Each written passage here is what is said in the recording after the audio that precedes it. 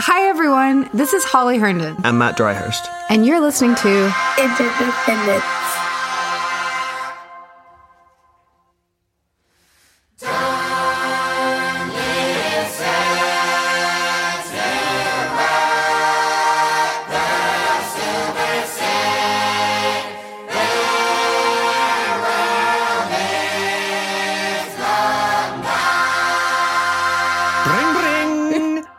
Tim. Hi, how are you doing? Thank you for inviting us on your podcast. Well, I mean, it's been a long time coming, and but thank you so much. Yeah, thanks so much for joining. It has been a long time coming. We've been talking about doing this for forever, and it feels like now is like a particularly good time, mad time, but good time to do it. For those who may be unfamiliar, would you mind introducing yourself briefly, please? Yes. So I am Tim Exile. I've had a few different lives, I suppose. My first professional life was as a recording artist, making records, releasing them on record labels. And then I kind of got bored of that.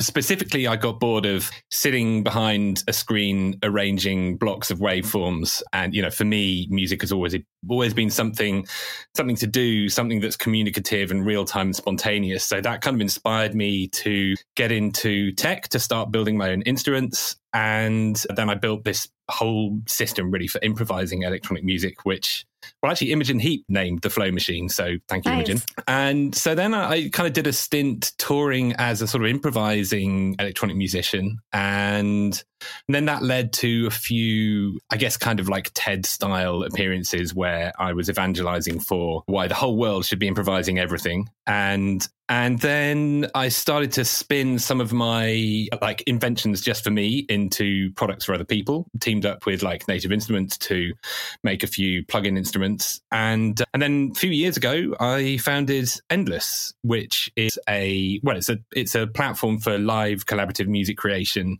And it's really, I guess it's my attempt to kind of bring the joy that I got from improvising to the world. Very cool. There's a lot to cover there, but I have one question first. Were you ever really able to tear yourself away from the screen? Did that ever actually work?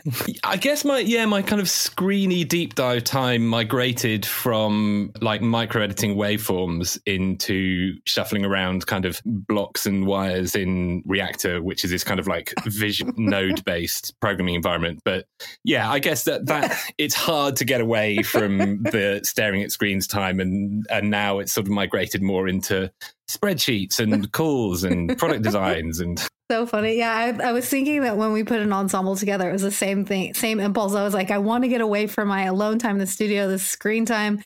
And what happened was I got to do all this really awesome recording with this ensemble, but then I had a mountain of editing that I had to do alone afterwards in the studio. So I was like, no, I can never escape.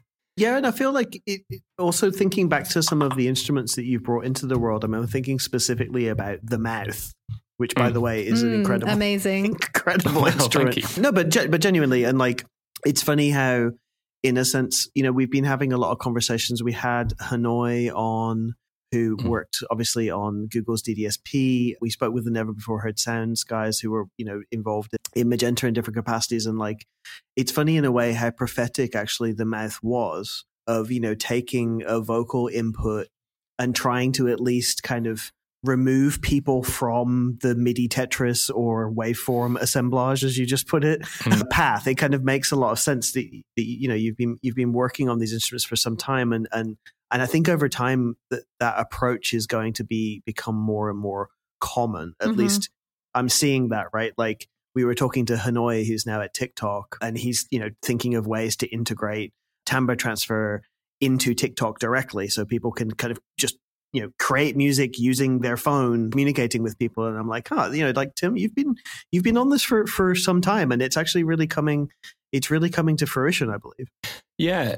Interesting. And it's interesting that it seems to be AI tools that are actually really delivering that. I mean, I've always been a fan of turning gesture into sound, but I think, my approach has always been pretty dumb. Well, no, sort of basic, as in not leveraging, I guess, not leveraging neural networks, and maybe leveraging product design, and I guess kind of really simple macroizing of controls. I'm more into finding single controls that really have an impact because I guess in music tools, you have the two extremes. You've got things that really keep you on rails that might give you a really great first experience, but it's like a very short runway of things you can do. And then at the other extreme, you've got things with all the parameters in the world. And I guess my whole journey really has been discovering the sweet spot between those two things that really allow you to be performative as a musician. And it's just really interesting to see how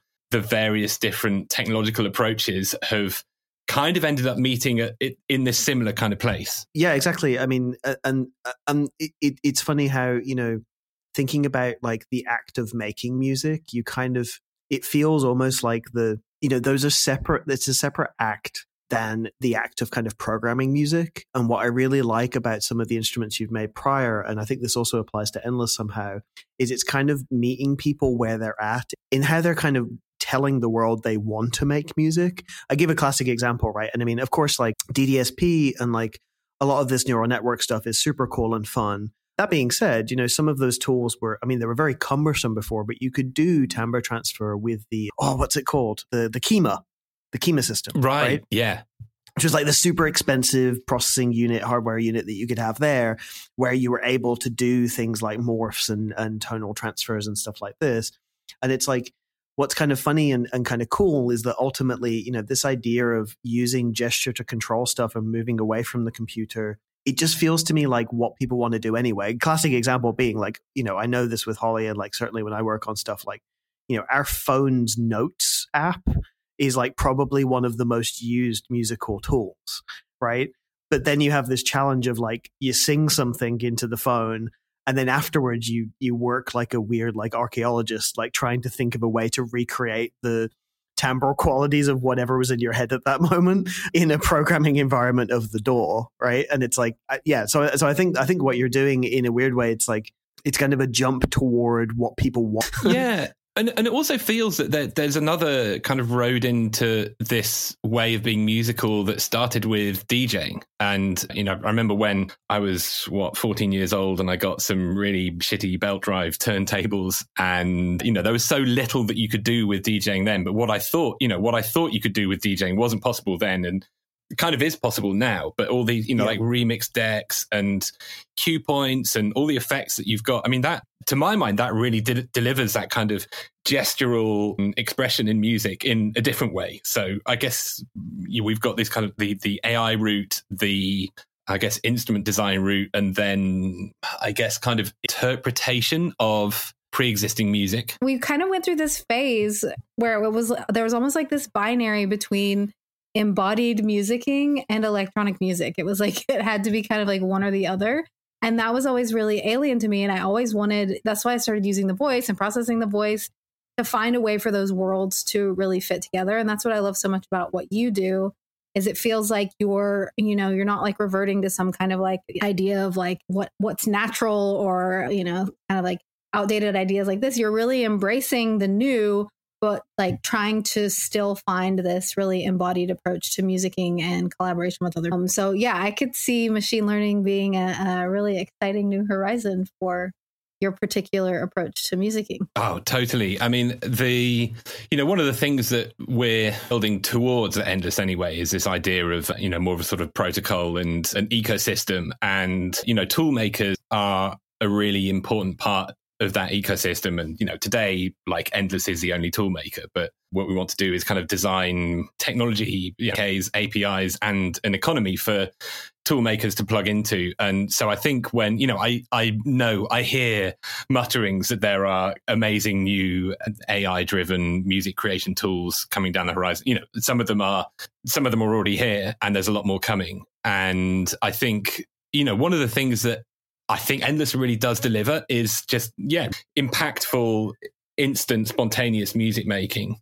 And the idea that one day Endless could have embedded kind of AI enhanced tools is super exciting. Yeah, well, let's talk about it a little bit, because we've referred to Endless as if people know what it is, and that's partly on us because we know what it is. But outside of your brief introduction, how would you discuss, for people who are maybe not familiar, how would you talk about the interaction with Endless? Like, what exactly does the tool do, and how are people being led to use it? So the quickest way to accelerate to understanding the basics of what Endless is as a social loop pedal. So that's what we're those are probably the three words that really best describe it most instantly. So, if you're a musician, you've probably, or even if you're into music and you've been to a few live performances, you'll have seen people using loop pedals where they sing something in, play something in, loop it, and then layer another layer on top. And in its, like, at the very core, Endless turns that into something that's multiplayer, and it's online and real time. So essentially you've got this kind of cloud-based real time loop collaboration device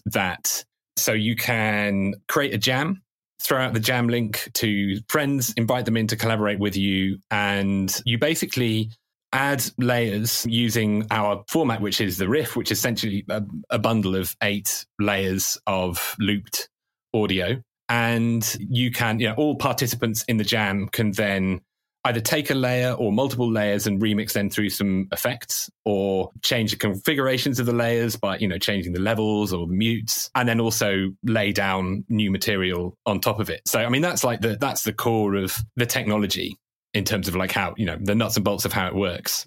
In terms of the mission really, well, it ties into everything that I guess since I picked up the violin when I was age 5, music has always been something embodied. It's something, for me, music is best when it's something that happens when you move your body and stops when you stop moving your body. And particularly it's best when you can use it as a device to be conversational. So you can kind of musically put something out there, and then someone out there can send something back. And, in that sort of conversational exchange, the world gets bigger, because you're sparring off other perspectives, musical perspectives, or, the same in conversation, like it's very much like this, where we are, to an extent, we have very overlapping worldviews, but there are probably perspectives where we differ, and that's where it gets really exciting. And I think the same applies to music. Okay, tell me if I'm understanding this correctly. It's an in-browser multi-user DAW that anyone can kind of edit or add to?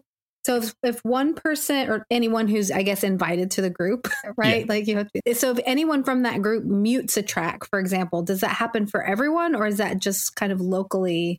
So you have to commit it. So to dive deeper into how the tech works, it's basically built on something that's quite similar to what Dropbox is built on. And the files that you're sending and that are getting synced are this riff format, which is basically a bunch of metadata about the, up to 8 different layers in there, plus, the tempo they're at, the key they're in, and their various different settings like levels and mutes. So if you say you receive a riff and there's 8 layers and you decide to mute a couple of layers, you then have to hit a commit riff button to then send that back in its new altered form. And then as soon as everybody else in the jam, if they're online at the same time as you, as soon as they receive that, local devices get snapped to that state, if you see what I mean.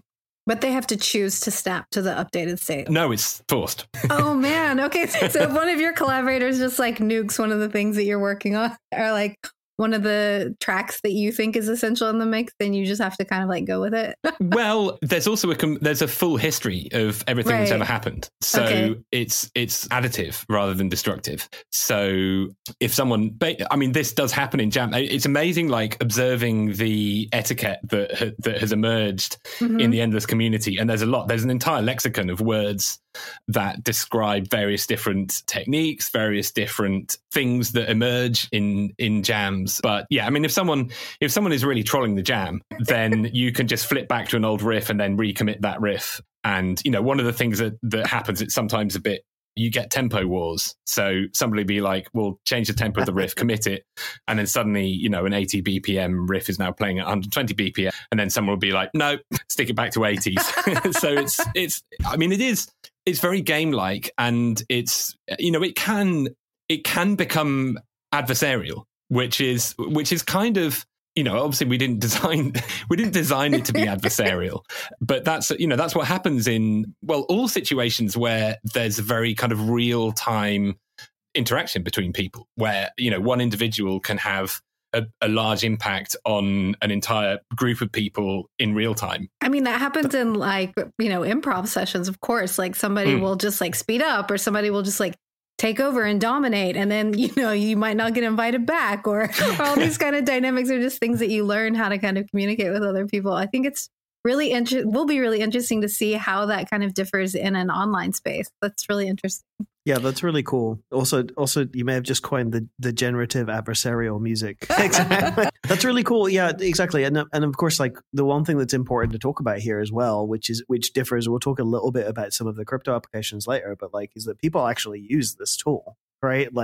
There's a lot of people currently who already use this tool to make music, which I think is pretty cool. Also, on top of the fact that thinking back, even it must be the best part of a decade ago, there were attempts for a period of time to sort out kind of a versioning system for collaborative music making, right? If I recall correctly, wasn't Splice originally we used for a little bit? You were living in LA and I was living in San Francisco, and we were collaborating some.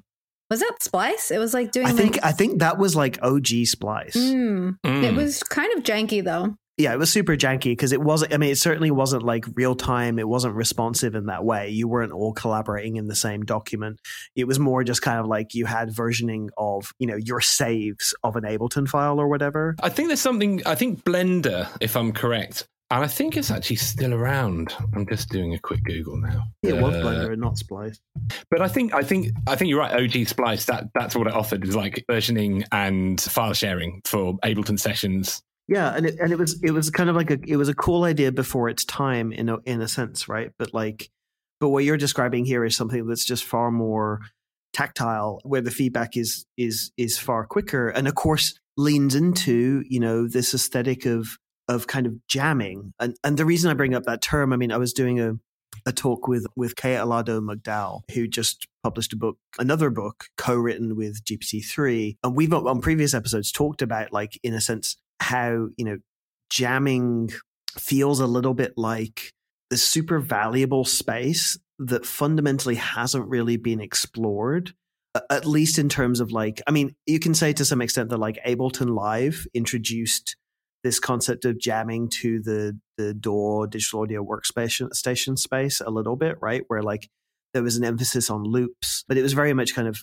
initially at least kind of jamming with yourself. You're not really jamming with a network. But one thing I think is really cool about this, I mean, this is a point Holly's made quite a few times, and I think it's pertinent, is how at least kind of with the introduction of a lot of these machine learning tools, the final kind of end product of let's say the final mixed composition or the final mixed kind of visual image ultimately kind of isn't the point, right? Or doesn't feel like the great opportunity with a lot of these new tools that people are using. Yeah. Whereas in actuality, part of the fun, and actually a lot of the reason a lot of people go and buy, crazy hardware synths, and they put a lot of money and time into their studio, is because of the joy of making music, right? Which is of course a necessary step in mixing down music and then getting really deep into the details or whatever, but is this whole other part that is valuable in and of itself. Yeah, 100%. And I think this is kind of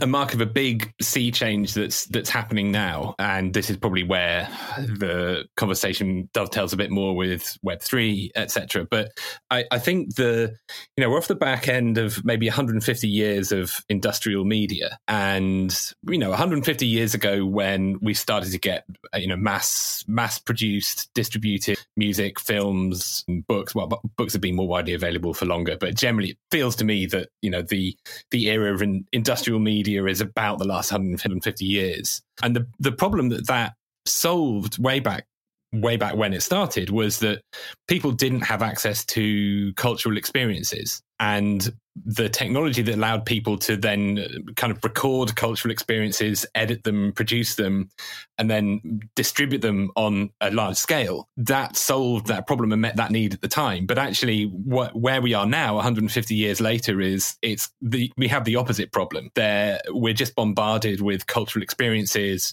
whether that's through media, social media posts, events, all these. We're oversaturated, and actually, the thing that we crave, I think, collectively is a sense of, finding the signal in the noise, going deep, building meaning, building resonance. And that, content, quote unquote content, it's a C word. I really don't like that word, but, it very much reflects the last 150 years. It still has a place, but much more as a sort of memento. So I think, we're moving into an age where relationships and context and depth and belonging and identity are going to, they'll be the leading edge. And it's almost rather, when social media came about 20 years ago, it was, the nodes on the network, us as individuals, kind of drove that, the content was still at the center of social media. But I think that relationship is basically flipping. And it's almost like the content will be the nodes on the network that kind of broker our relationships a bit more. I don't know. It feels like a bit sort of rabbit and what's the guest out switch image. The one where you look at the same picture. It's a rabbit and a frog. Do you know what I'm talking about? I know what you mean. It's a rabbit and a oh God, what is it? I don't know what you guys are talking about. What do you mean? it's this image where the same thing looks different depending on a duck. It's a rabbit and a duck. Rabbit and a duck. Oh, there's also like a beautiful woman and an old man. Yes. Yeah. So I think right now it feels very much, we've come out of a world that looks like a rabbit. And well, the world has actually been a rabbit for quite some time, but now we're suddenly realizing that it's also a duck, and the future world everybody will just see the world like a duck, to just take it to its logical, weird conclusion. I really like this framing. My favorite albums are always the ones where I can really feel like it's kind of capturing a moment in time anyways.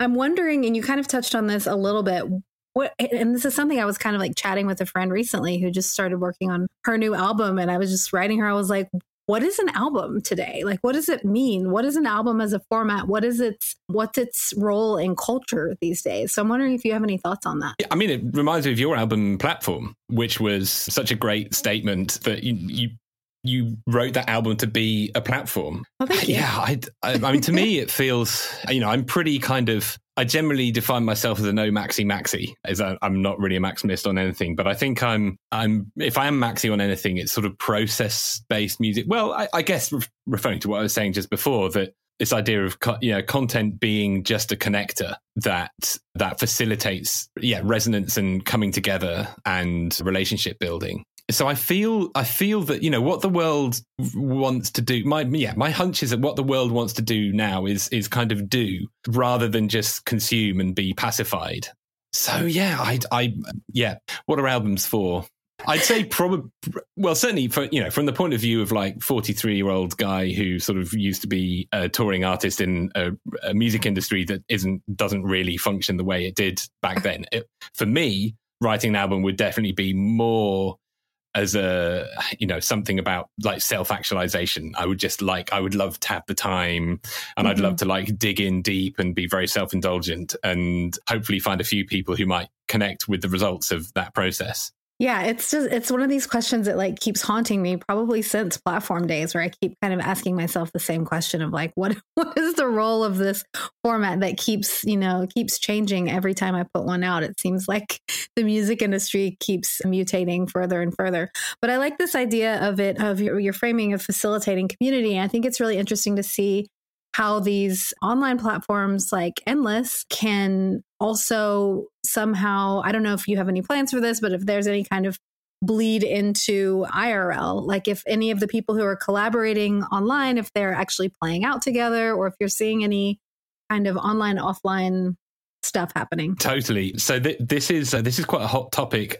amongst Team Endless right now. And actually I was just in a design session this morning when we were specifically looking at like how can we start to solve for jamming together with multiple instrumentalists in the same room. Also, we were at NFC NYC a few weeks ago, and we ran a kind of endless experience, and at the center of which was an arcade machine that one of our community members, a full physical arcade machine. I mean, it's amazing, and that one of our community members had built around the Endless software, and that really stole the show, because we've done a lot of trying to figure out, what are the things we say about Endless, because Endless is many things. I mean, you go into the Discord server and into the community, people are just doing wild things, and there's so much kind of dense, there are so many sub Discord servers, and there are people like trying stuff out in VR, and there's people building arcade machines and people making hardware MIDI controllers, and it's sometimes hard to know, like, what is the first thing that you say about Endless that really helps people understand what it is.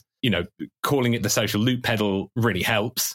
But honestly, seeing how people saw that arcade machine, they'd just come into a venue and see this amazing looking arcade machine, and then they'd hear music coming out of it, and they'd see someone making music on it. And the entire ethos of like what we're trying to do came over in that image. But anyway, sorry, I'm kind of straying away from the point, but I 100% think IRL will have a big place in the future of Endless. I mean, not, apart from anything else, just like running events, people coming together and sharing the same space is just a much better environment for knowledge transfer. Unfortunately, also virus transfer.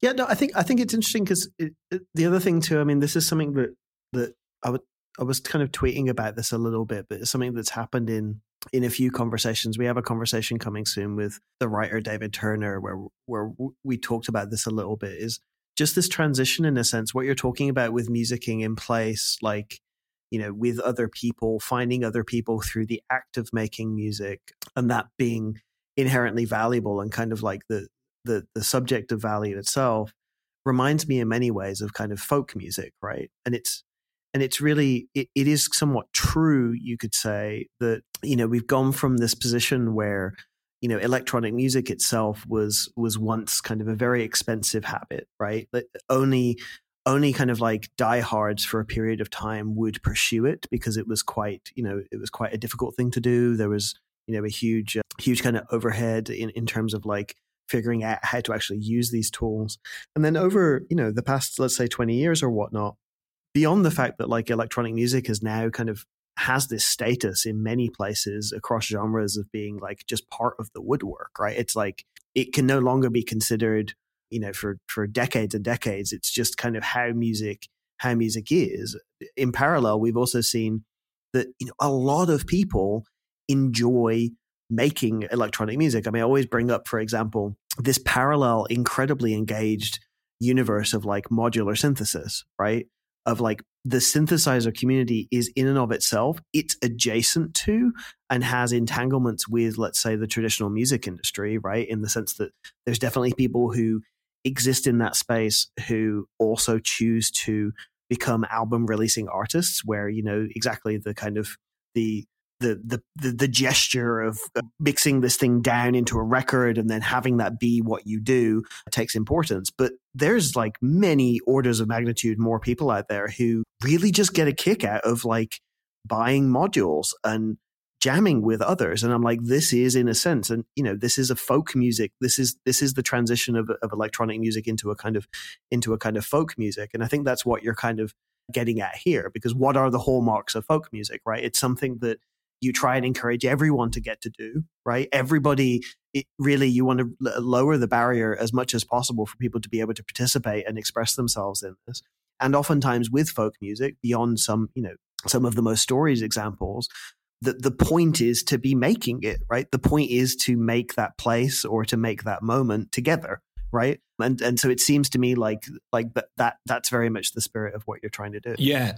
And also I think a lot about, music tech YouTube, and it seems like such a, the communities that grow up around YouTubers, the music tech YouTubers, and I think YouTubers in general, but this is very much the passion economy narrative. But I think it is really, it's kind of a folk tradition, because you have this kind of myriad of communities And there's quite a lot of interchange between the two. Like, you know, if you watch Andrew Huang or you watch Heinbach or Rachel Collier or, you know, whoever it is, like there are a lot of people who will kind of dive in and out of those communities and Discord servers and Patreons, etc. But there'll be also people who kind of really find that meaning. And I think there's something about leadership in these communities that I think really demarcates them from just artists and fans.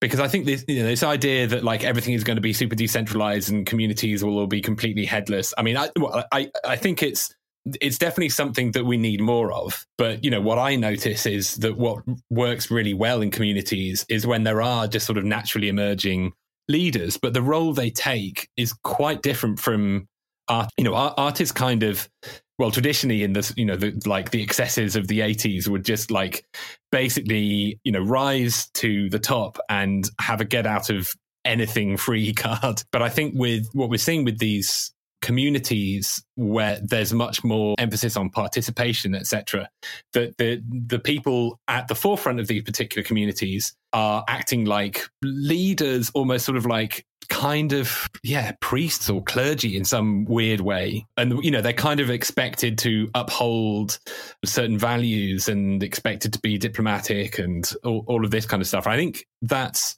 I feel that that's filling a gap that we've had for quite a long time, because, well, particularly since the rise of social media in the last 2 decades, which basically took all the middle ground. You know, in 150, 200 years ago, you'd have yourself, your family, the village, the local town, the county, the nation. And it felt like what social media did is just smashed out all the intermediary stages, intermediary organs of kind of like increasing magnitude, and just poured the individual straight into the great wide ocean. So suddenly, almost overnight, you were, as an individual, you were competing with everybody in the world to go viral. And I think that left us in a position of just a lack of identity, a lack of commonality, and a lack of leadership. And actually, it feels that that's what this kind of like new folk tradition is. That's the gap that it's stepping into. Yeah, I would agree with that. I like the idea of the Church of Andrew Wang.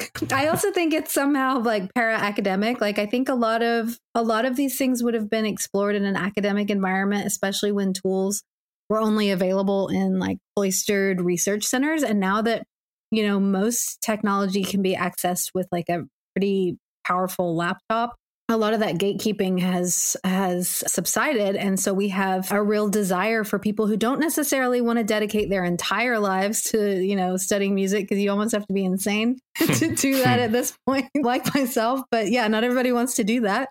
And so I think it's great that we have all of these kind of para-academic resources that people can really dive deep on a subject matter and don't have to necessarily spend so much money or spend so much time or necessarily stop working or all these kind of other things. So yeah, I agree. I think it's a kind of weird combination of university and church. Well, I think it serves the need for depth. And that's the thing that I think has just really been absent in the last 20 years. You know, so many components of our cultural ecosystem that helped us find depth were kind of, you know, priced out of the market, really. We're seeing that coming back. Yeah, totally. I always remember years ago, this would have been a decade ago, I had a friend who was working either at YouTube or had a friend who was working at YouTube. I can't remember what the deal was, but they told me the story that at the time, you know, that, I mean, it's interesting to think in retrospect that outside of kind of like huge pop videos or whatever, the music video was really kind of receded in terms of, you know, the amount of emphasis that's placed on it. That could just be, you know, generational, or maybe I'm not paying attention, but it just doesn't feel like it's kind of as big a deal as it was. But at the time, YouTube, all music content was kind of getting lumped together. And allegedly that around about, you know, the period of X kind of releasing US dubstep, that tutorials to do the wub were proving to be just as, if not more successful than music videos that were wubbing. And it was kind of this big moment of realization, right? Where you're like, okay, wow, actually, when everybody comes online and people are able to kind of to share tutorials, that the tutorials themselves were proving to be their own medium, right? That the desire and the hunger, and it makes total sense. I mean, I remember joking, you know, you go to electronic music festivals now, and it's like I talk about like the cooking show camera, where it's like oftentimes there is this camera, kind of God's eye view of like what the DJ or the producer is doing at any particular point in time. And it makes total sense because all of a sudden now you have, tens of thousands of people in some cases at festivals who want to know what's going on, because there's not this kind of distance. And of course, I mean, we could have a debate about, whether or not like these forums ultimately, I do think that, like, I mean, let's just say my final approach would be to say that it's positive sum, that, it's not necessarily that an emphasis on people learning how to do something really damages the idiosyncratic appeal of like the individual artist or whatnot, but undeniably it's kind of changed the landscape, right? That music in and of itself, for better and worse in some cases, is now just something that everybody does. It's kind of like our good friend Cullen Miller. I remember years ago saying this, being like, yeah, like, Ableton's like a video game where you learn cheat codes. It's just like when we were growing up, everybody knew how to play Street Fighter or whatever, or like Grand Theft Auto. And it's like, it's kind of the same now. Like everyone has a little bit of an idea about how to make a trap beat, and that's just something, but it's not bad. It's just a different kind of, it's a different kind of landscape. And so, yeah, it definitely makes sense that like characters like Andrew Huang or like someone like a Mr. Bill or whatnot, right? Who like really lay open their process and really kind of give people as some means to get an entry point when and explore their curiosity about this stuff, would end up becoming these kind of figures. That makes total sense. Yeah, totally. Well, it's mimetic, really. It's kind of meme culture applied to techniques of media production or music production. And whereas, the IDM days of the 90s, where everybody was really secretive about the tools they used, and there was this whole, the culture of mystique around having no idea how Autechre and Aphex Twin got their sounds, really drove the engagement. And weirdly, it also had a kind of like church style effect where it elevated these producers to these godlike status. But now it's like, it's a superpower. If you can come up with a sound and a technique that is very transmissible and very easy to communicate, and you can put tools in people's hands that allow them to sound like that, then that will, from a sort of marketing brand building perspective, like that's a really great way to build a brand as an artist, rather than kind of, well, I mean, I suppose it's also been blown open. To an extent, it's been blown open by that transition that you just mentioned on YouTube from, the how to wub videos being bigger than the wub videos. So we went, that was the moment where we went from a world where you win by being mysterious to a world where you win by creating very amplified mimetic forms that people could actually interact with. Yeah, I completely agree. I mean, yeah, exactly. It's gone from an emphasis on, let's say, like distinction or mystery to an emphasis on relatability and replicability, right? And I certainly have, in some ways I can have criticisms about what that ultimately lends itself to, right? Because there is something beautiful about, irrespective of all the problems that came with it, there's something beautiful about kind of removing the responsibility from the artist side to think about how relatable they are or how replicable their stuff is, right? Something is undeniably lost in a sense if that's fully removed from the equation, but it's kind of undeniable at this point. I mean, if you look at how things have shaken out with social media and with platforms like YouTube or whatever, it's kind of undeniable that the archetypes that emerge are in a sense archetypes that everybody can kind of participate in, right? Like the lone freak doing something that is completely esoteric and difficult to figure out is disadvantaged in those environments in a way that maybe they were privileged if they were lucky enough to get the record deal in the 90s or whatever.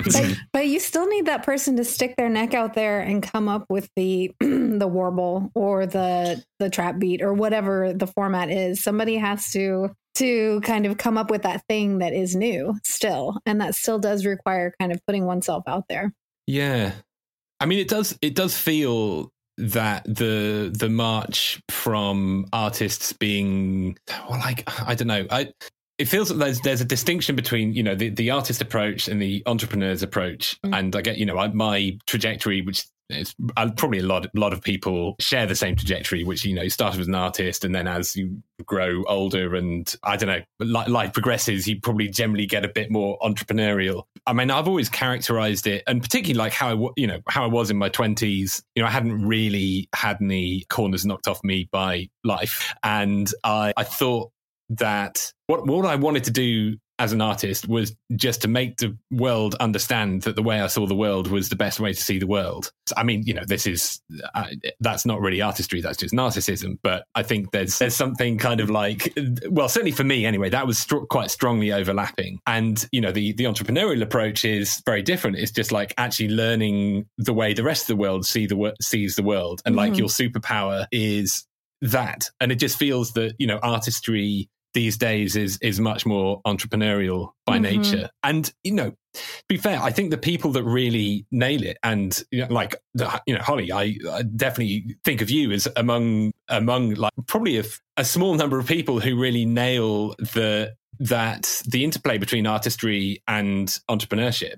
Yeah, no, I mean, because you know, what you put out there is so unique and uniquely you, but then you also seem to have this very almost like agile style, sort of build in public, learn what hits. And, you know, you're running this podcast with Matt, and you're running the, you know, channel, etc. It's just, yeah, I don't know. It's certainly a good example of how a cultural producer or somebody who wants to kind of lead culture can tie into both artistic ways of being and entrepreneurial ways of being. Well, I'd say I'm kind of stumbling my way through it. Probably like, I mean, I don't know how you felt when you first started your more entrepreneurial kind of endeavors. It's definitely some kind of blind stumbling along the way. But I definitely feel like when it comes to the art creation part of it, that part's very much the first example, the kind of the looking inward. And I feel like it's almost been a process of trying to figure out how to look outward more, not in terms of trying to be more commercial, but in terms of trying to be more communicative. Yeah. So, you know, I went from like noise basements where the goal was to, you know, put up a barrier for understanding. Like, I don't want to be understood. I'm just too dark, you know, that kind of thing, to being like, no, actually music is all about communication. I want to build bridges for people to be welcomed into my kind of weird world. But that took a lot of, I don't know, I guess growing up along the way. Yeah, I mean, I totally feel you as well. Yeah, definitely feel you on that. Yeah, and it's also, as you said, it's kind of like another opportunity. I mean, it's something we've talked about a lot. I mean, at least with the work Holly and I do, it's kind of like understanding that there's a desire for context as well as content, right? That like people do, like, if you meet people where they're at, like, people are, you know, actors in this world, they're making stuff, and they want to understand not only, I always remember I've probably mentioned it like multiple times on the podcast, but I just think it's brilliant. There was like an old Louis C.K. sketch where he like took his daughter to play, and his daughter was on the phone the whole time, and he was like getting increasingly disgruntled by her being on the phone when this artwork was happening in front of her. And then by the end of it, they left the play, and she had basically spent her whole time online, like reading up about the different characters and the illusions and the metaphors and the, you know what I mean? That like in actuality, like appreciating a work of art, now you have all these tools to be able to kind of build context around it and understand its place in the world. And that is part of the kind of aesthetic experience that, you know, that's definitely been something that like we prioritize. And, you know, entrepreneurism in a sense is again, not dissimilar to your approach toward this, right? Is like in trying to put together the records or whatever it might be, there are tools and approaches and, you know, let's say contextual or conceptual approaches that come up when you're deep in the baking process or whatever, where you're like, like actually, you know, this is a problem that needs fixing, or this is an approach that's maybe kind of novel here. And so, yeah, but it's definitely unusual. I mean, we were joking a little bit before this call started that us being of a kind of generation where, you know, we grew up, I mean, I barely got to see kind of big record sales time, but kind of grew up in a different kind of music industry. And we've seen this transition happen. That, you know, the one thing that I do think that all of us are kind of on the same page about is like, it's been really clear for a long time that whatever that standard operating procedure is that still lingers in our brain and still in some cases burdens people, you know, that things are never going back, you know, so all of this is kind of a stumbling process of being like, okay, well, how do you continue a practice? How do you like make a practice work with these new economic conditions or whatever it might mean without, crucially, most importantly, like without losing that germ of what made it worthwhile in the first place? Do you know what I mean? And as painful as that process is to come to understand that like the recorded album isn't really as valuable anymore as it used to be, it's also liberating in some ways, because we've always felt alienated by this idea that the LP has to capture an entire practice. You know, like when you're building instruments and when you're, you know, coming up with novel theory and there's all these kind of other parts to the practice that don't fit into like a 50-minute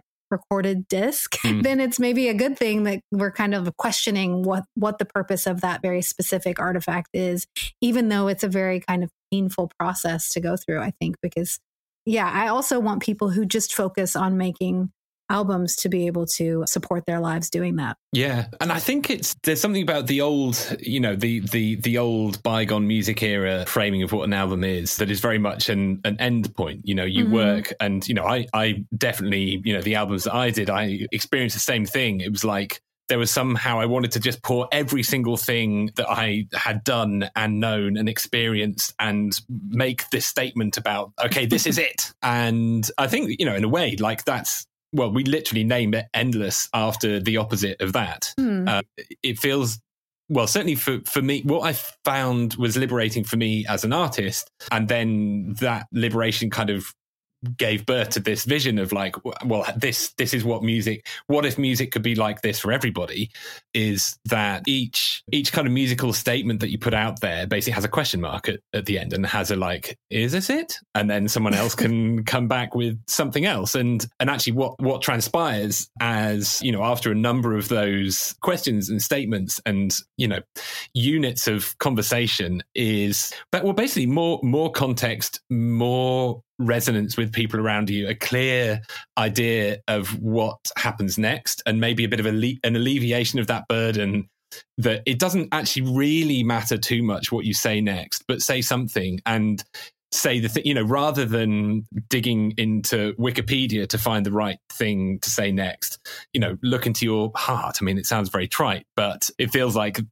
that's what works these days, when the next thing that is said is something from the heart rather than something that's right. Totally. It makes me think of yes and. It's a very improv principle. Yeah, actually our Discord bot is called Yes. Amazing. But it also feels really prescient around this machine learning conversation, because even media that has been decided as fixed, like this is the beginning and this is the end, even that media is no longer fixed, because you can use that as training data and create something entirely new spawned off of that. So the very concept of something being like fully fixed in concrete forever is kind of being exploded right now anyways. Yeah, we have a big announcement coming pretty soon based on that principle. But I think that but it's exactly that you took the words out of my mouth. It's like, I think that's where, you know, your thesis on this, that of course has been forged over a long period of time, I think it's correct.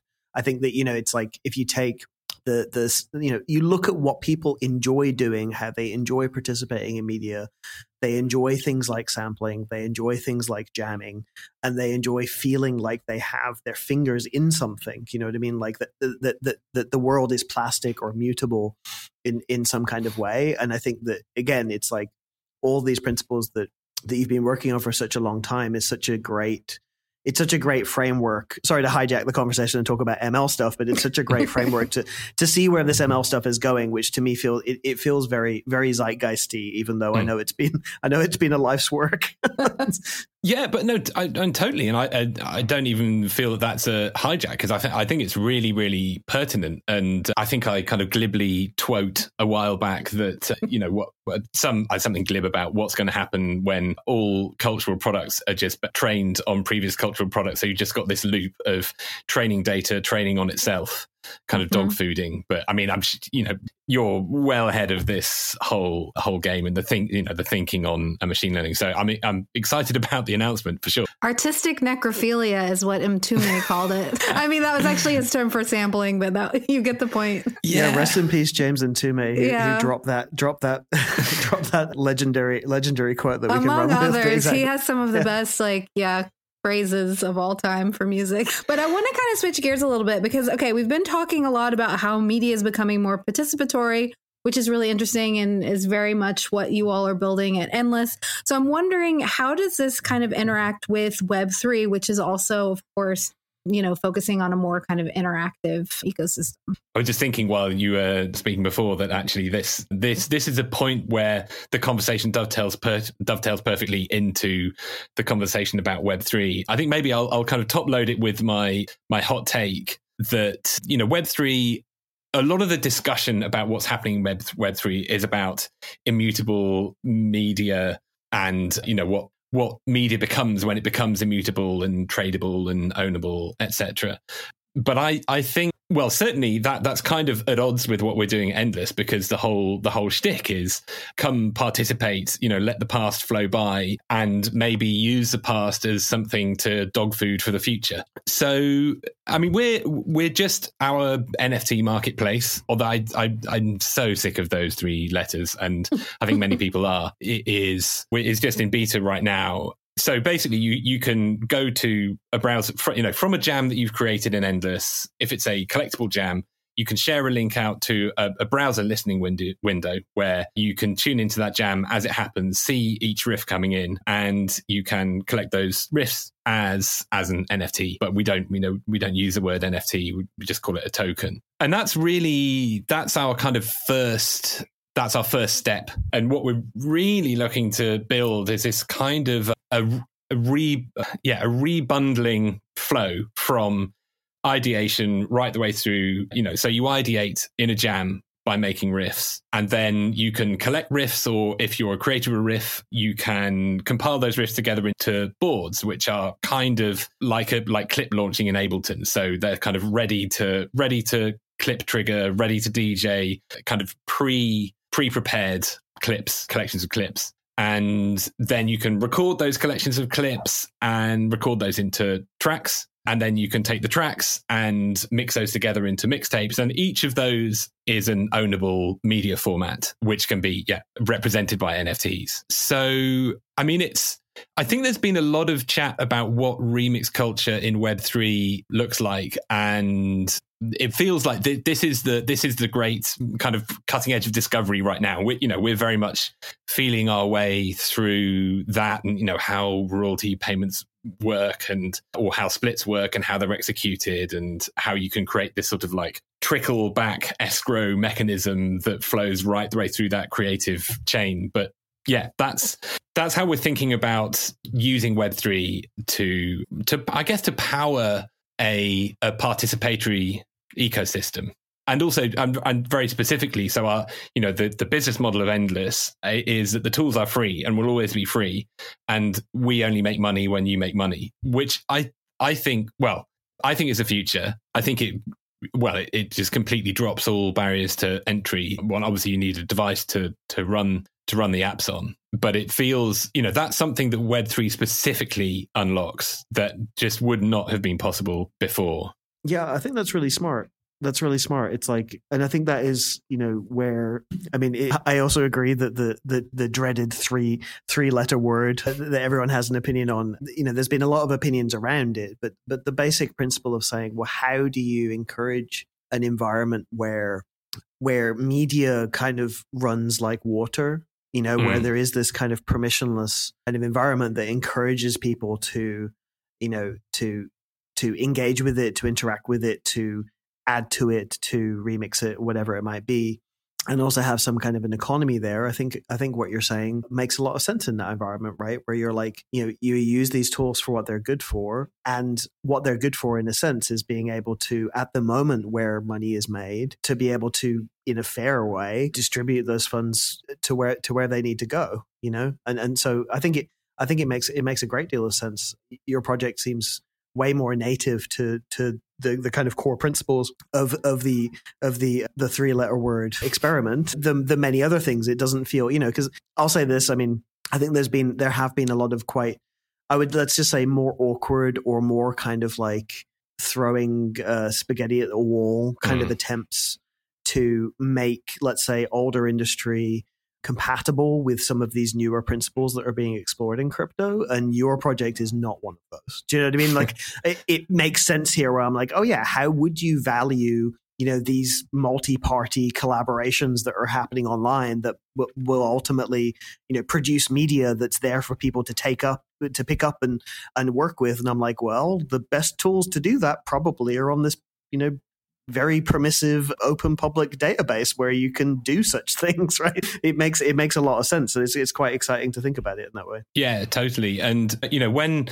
I first, full disclosure, for a long time, I mean, I was a big blockchain skeptic until I heard about NFTs and what was happening there. And I mean, it was pretty overnight. It was a real penny dropping moment. I was just like, right.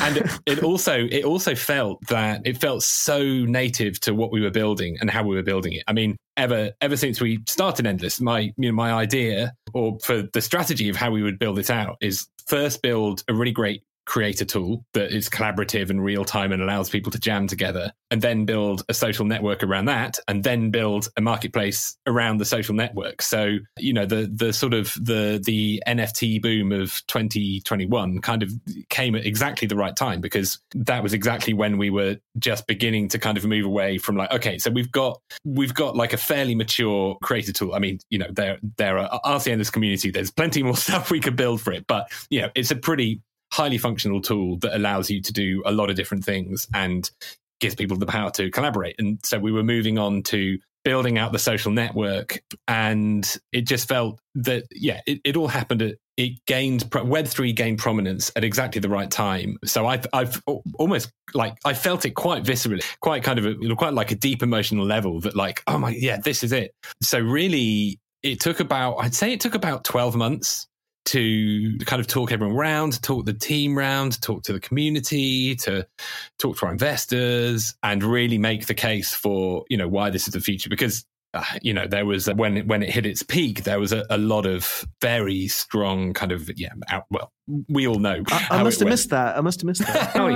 But I think that's really, it's really true in that, in many cases, and it's worth maybe talking about this and expanding on it a little bit, because in many cases, I mean, one of the difficulties with this kind of odd Wild West new proposal for an internet, right, is like, you also can't tell like what people encounter first, right? And so that word, the dreaded word, means a lot of things to a lot of different people. But the one thing that I'm really enthused by, in a sense, is like, of course, none of this stuff's going away, right? People are still building stuff. I'd be really curious. I have another question on this particularly, but one thing that I think is really striking is that for those whom the penny does drop, oftentimes it drops related to a deep problem that has been gnawing at you for a really long time, where all of a sudden there's this new alien toolkit that's emerged that, by the way, is constantly being updated by a whole bunch of people who you may or may not know, right?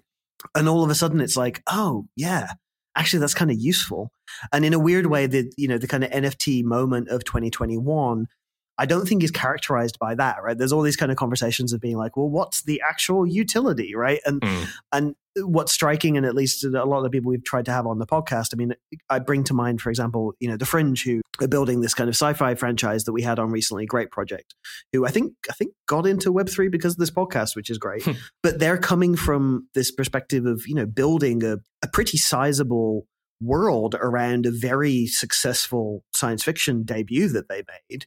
And they were like, oh, our problem was ultimately that, we have all the lore of this world is such a big part of the project that we did. And in traditional structures, we weren't able to properly explore that. I mean, they don't really own it, right? Because of the weird contracts that they have to do. And so some of the utilities of these new tools, right, these new tokens, they were like, that we can actually use that. I feel like Holly and I have a similar feeling specifically related to the machine learning stuff, where it's like for years it's been like, well, we've got all these concerns about where these tools are going. And actually, some of these structures are pretty damn useful. Like, I don't know quite how it's going to pan out, but I can say that having this new toolkit available gives so much more flexibility than whatever other toolkit we were supposed to, invent out of nowhere with money that isn't there. You know what I mean? Like all of a sudden. So I think it's worth talking about that. I mean, first off, like, how I think going forward, the utility of the non-fungible token will ultimately be defined by problems that it solves rather than by, the Beeple story or whatever it is that people first encountered it with. And it's, but you can never tell when you talk to people. It became such a cultural kind of third rail or whatever that you can never tell whether you're talking about the same thing with anybody. Well, I think that, all the big story, the big splashy stories were very much kind of vision setting rather than product building. And it feels like this is it's like bear markets, build season, and, now we're deep down in our burrows building products. But it feels like, I kind of think about this a bit like the way we interact with trauma. This is slightly out there, but bear with me. So, when the stories that keep you in trauma are stories, they're narratives about things, they're narratives about the world. You're basically making stuff up about the world. And what actually releases you from trauma is kind of just really going into the feelings, feeling the feelings. And then you get this kind of like emotional release that has no story behind it. And it has real kind of feeling. And it feels to me that we're now in that phase with crypto and then NFTs and Web3, that there was so much storytelling last year about like this bright future of the metaverse, and this is going to change everything, and everything is, it was very story led. And I think we're kind of moving into this zone where like we actually stop telling stories and start feeling stuff. And that's very much the domain of, the product builders, user experience, and, really just like actually understanding, okay, well, if we actually build something around this and we actually put a good interface around it, we make sure that it's performant, then you get that kind of like more visceral, less storytelling side to it. I don't know, maybe that's a bit out there. Yeah, no, I think that makes sense. And I think, you need some kind of attempt at parity between, the big vision stories and utility, or, just integration in people's lives. And like, but this has happened before, right? I mean, like the first kind of, there's been multiple kind of bull markets or whatever, but like the last big one prior to the NFT moment was the ICO, right? And of course, like, if people thought that some of the hijinks happening around the past couple of years are kind of difficult to stomach. I mean, like ICO period was like really rough. You know what I mean? Like, but what's funny about it is that when you look back in retrospect, so many of the actual utilities that were being explored around ICOs, namely like the ability to be able to fundraise instantaneously from a large group of people, you know what I mean? Like that's just normal now, you know?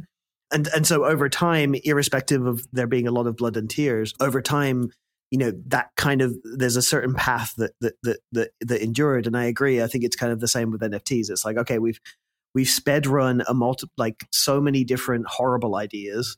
Some of the better ideas maybe were kind of outshouted by, cash grabs, but it'll all come out in the wash. And fundamentally, the toolkit itself is here, and we'll have probably in a couple of years, there'll be another couple of months, whatever it might be, we'll have another big moment where people get really excited about zero knowledge proofs, or, whatever the next crazy thing is that some people will use to kind of sell these massive stories. But it's really important to disentangle that kind of hype from what people are actually going to use. And, and I think that when what you're discussing here is something quite fundamental, right? It's like you're talking about the base desire for people to make music with others, share that, and they're not being, there not being enough infrastructure available to properly explore that and explore value and explore ownership in that. If you tell me over a 10 to 20 year time horizon, is that going to happen? Yes, it's going to happen.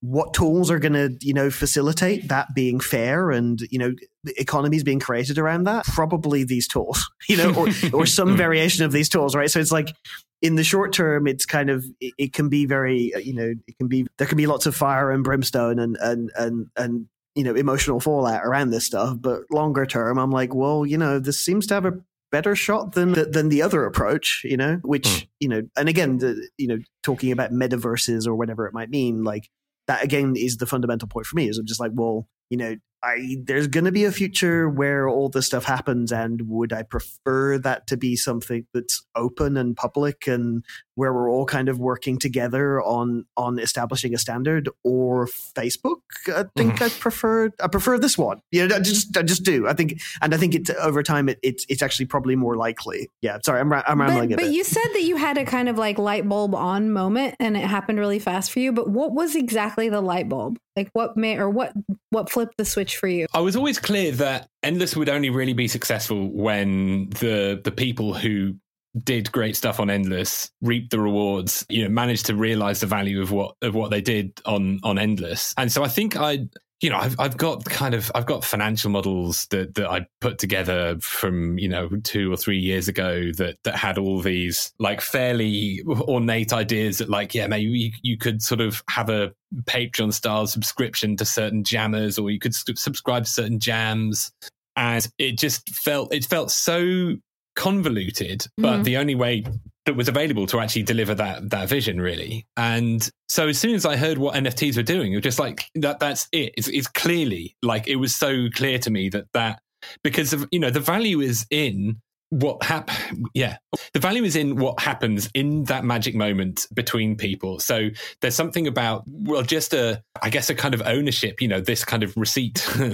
of ownership that shows that somebody owns that thing. But the way the whole pricing mechanisms work mean that the old world of the media industry is all about finding that really highly transmissible one thing that a million people will pay $10 to go and see, to download, to have. So that what you really, if you kind of imagine the sort of graph of intent of fans, and like right at the top of the right you've got these super fans who would actually pay like thousands or tens of thousands, and but so the name of the game in the industrial media world is to basically optimize for that point where the curve of intent like just tips over your price point. So you're kind of optimizing for really low intent. And what my experience of both jamming on Endless and now my main involvement with Endless as a participant in the ecosystem now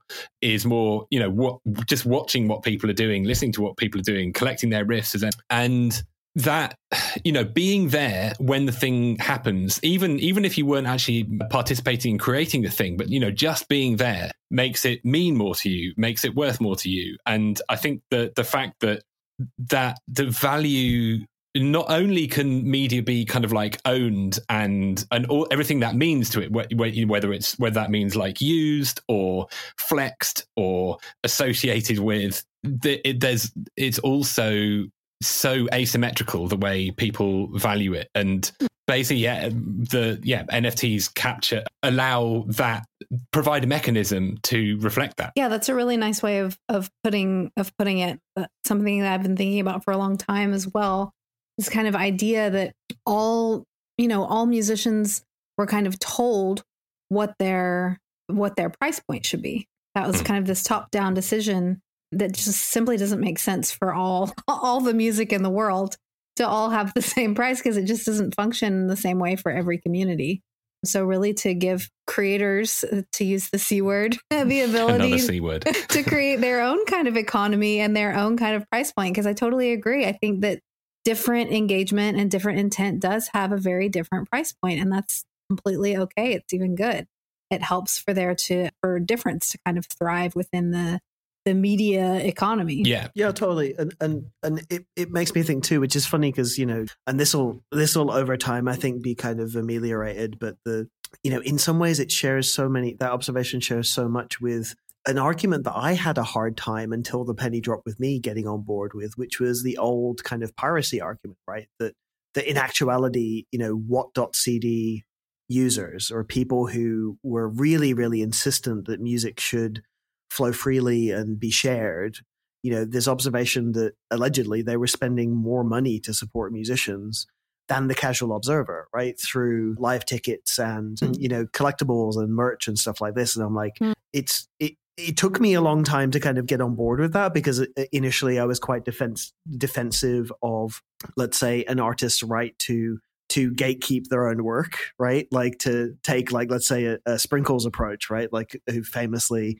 doesn't want their work shared on YouTube, and that's their prerogative, right? But what's kind of cool, I think, about this approach, and definitely the penny drop for me, is I'm like, actually, in some ways, beyond the hype that I think turned a lot of people off, the core principle or proposal of some of these NFTs actually really comports with that principle, right? Where you're like, it's available to everybody to enjoy, and there are going to be moments and motivations and relationships and whatever it might mean that kind of compel some people to, you know, to value them. And why arbitrarily cap that value through, let's say, a universal streaming rate or something like this? Like, why would you do that when we all know, you know, like in the heat of the moment, I rarely regret, you know, in the heat of the moment, dropping, you know, $100 or whatever on that thing that kind of crowns that moment, you know, and whether it's a meal or a drink or like whatever it is, there are moments where you joyously kind of support something. And, you know, and yeah, anyway, so I think it's kind of funny, and it'll be funny over time to see how the, you know, the older logic of let's say the WhatCD era ultimately has to be reconciled with the utility of these tools, because in my mind they're really, really similar. It's also it's weirdly kind of anti-consumerist as well. I mean, I don't know. I sometimes get a bee in my bonnet about this sort of consumerism, a consumer mentality that, you know, I paid my $9.99, so I deserve this, that, and the other. And it's this sort of weird, like, it's quite gaslighty, because, you know, you're as a consumer of a flat rate whatever, you're told, you know, we value you as a customer and you will get this, that, and the other. But actually, the statute, you know, like the legal requirements of that company is to maximize value for shareholders. So in a way, like, consumerism is such a psyop, because they want, you know, it works, you know, given that structure, it works for consumers to feel like they are the center of everything and they will deserve everything and they will get it, because that makes them stump up the cash to pay for the thing. But it doesn't, you know, because you have this very, optimizing for that point where the curve of intent, like, just tips over the price point, you will get people, you know, that most of the people you engage with will just be around that point. And ultimately, those people don't really care. They just want their stuff. And I think what's really interesting about Web3 is it really optimizes for people who will really lean in. And actually, I mean, aside from all, you know, the whole hyper-financialization narrative, which is also real and also problematic. And I think the big vulnerability of this whole thing is that it just becomes more stock trading. So people who have money, are good with money, are good at turning some money into more money, will come to these places and use them to turn some money into more money. I mean, that is the real risk.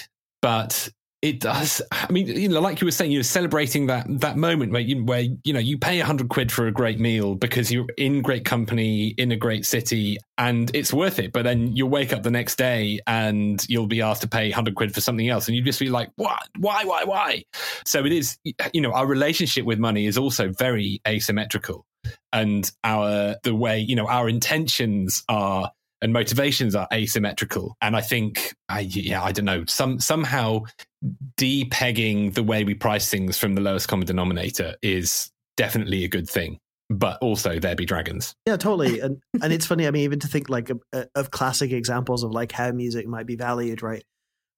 there's a reason that, you know, a lot of musicians optimize for celebrations, right? I mean, like, if you think about how, like, a lot of musicians, probably most musicians globally, make ends meet, is they go play weddings or festivities, right? Like, I mean, the entertainment industry outside of what you were describing as, like, you know, the very particular industrial fixed media industry, generally speaking, people optimize for environments where people are feeling good. You alcohol. know? And, like, it's the alcohol industry. Yeah, right. It's like, and so, you know, trying to unpack the motivations for one person to want to support something is really complicated, and it's important to not arbitrarily kind of cap that, or maybe even be cynical about it. Because I mean, I don't really know of too many scenarios where there's this kind of this odd historical accident where, you know, for a period of time, the way in which you supported arts that happened to work really well on the artist side is you paid $10 for a wax disc,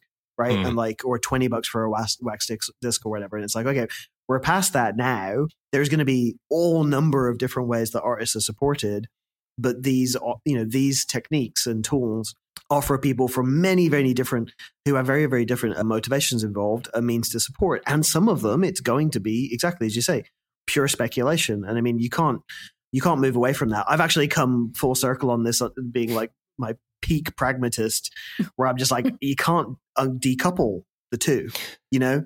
It's like, this is just the odd moment that we found ourselves in, where, you know, really, really well-intentioned people who want to support artists and develop direct relationships with those artists are also in the same group, and in some cases are the same people as people who, you know, really enjoy gambling. Yeah. and I mean, you know, and what, like, but I mean, you know, but there you go. Like, I mean, what are professional sports without that dynamic too? Or, you know, like, most things we enjoy have those dynamics, and I would love to be able to cleanly cut them off, but, you know, it just is as it is. You know? Yeah, totally. And like, I had like a ton of really interesting conversations when I was at NFT NYC, but one of the real standouts was with a Bored Ape holder who came to one of our events and, you know, was wearing his Bored Ape hood. And I got really, I was showing him around Endless and, you know, what we're doing. And, you know, he's clearly like an older guy, very experienced, has been around, you know, investing communities and art communities, and is very circumspect about everything. But he said that, like, yeah, you know, the degens and the gamblings and the gamblers and the people who will, you know, be coalescing around these sort of pump and dump schemes, it feels like we don't want to optimize for that behavior, particularly when we're building cultural products and cultural communities. But functionally, well, as you say, I mean, it serves a really good purpose. And I mean, I think, and obviously I have ethical misgivings about that, probably more the effect of people who really are serial gamblers and, you know, like problem gamblers. You know, how do we look out for problem gamblers? And particularly, like, how do we look out for, you know, people who are maybe a little green around the gills in crypto, coming in, you know, as retail investors and ending up being someone else's exit liquidity. But it does serve a function there. And there, you know, there are some people who are happy with that heightened level of adrenaline, I guess, of, you know, just wanting to be there, taking positions in that, liquidating positions in that. But I don't know, it's so complicated. Well, there's also this kind of like the entanglement of all of our gestures somehow being commodified, I think, is what makes people pause. But that's not something that started with Web3. That's something that started with Web2. And Web3 made very visible, like, you know, the like function, the Instagram, definitely the algorithm like chooses faces over other things to prioritize in the feed, things like this, like all of that kind of commodification of our daily lives and our gestures and our personal relationships and all of that kind of stuff, that feels really icky, but that kind of already happened. And so now this Web3 thing is like trying to expose it and then figure out, I'm hoping that through some of the exposing of it, we can figure out what parts of it we can disentangle from that. And enfranchise. I mean, that's a word. I feel like, you know, what crypto came from was a response to the financial crisis. Well, this seems to be received opinion is it came about in 2008 as a response to the financial crisis and, you know, centralized control over financial institutions. So, decentralization, that centralization was the wrong that needs to be righted. So decentralization became the manifesto for crypto. We don't think that is actually the sort of, Maslow's hierarchy of wrongs to be righted. I don't actually think that's at the top of the tree, like particularly for culture, because I think the wrong that needs to be righted in culture is enfranchisement. We essentially, the Web 2 platforms learned how to commodify our daily lives, but they just they reaped all the value, and that's not I personally don't hold any individual solely responsible for this is why the world is all right. I mean, it was just a sort of an emergent phenomenon that came from the coming together of the limited company structure, the LLC structure, which was basically an industrial revolution construct, and hyperconnectivity internet technology. So, but that, the emergent effect of that was for these huge global companies to commodify our daily lives and then sell what value they could realize from that sell the attention onto advertisers and then basically distribute the value to the shareholders. So I think it's, for me, re-enfranchisement is actually more important than decentralization. Decentralization is a component of righting that wrong, I think. Yeah, I think I agree. I mean, in a sense, because as you said, with Web 2, and I remember this, it's the opportunity was to establish the most defensible moat, right? That was the push, was, start this company to basically gain network effects and capture this entire audience, and then figure out ways to extractively kind of make money from all of them. And it's, the openness part that happens to be a feature of some decentralized networks is kind of the point that in actuality, even though of course everyone looking to raise money to do something in Web3 ultimately is looking to capture some value, there's a different value set there. And just the one thing I wanted to say before around this is it really depends. Language is also this.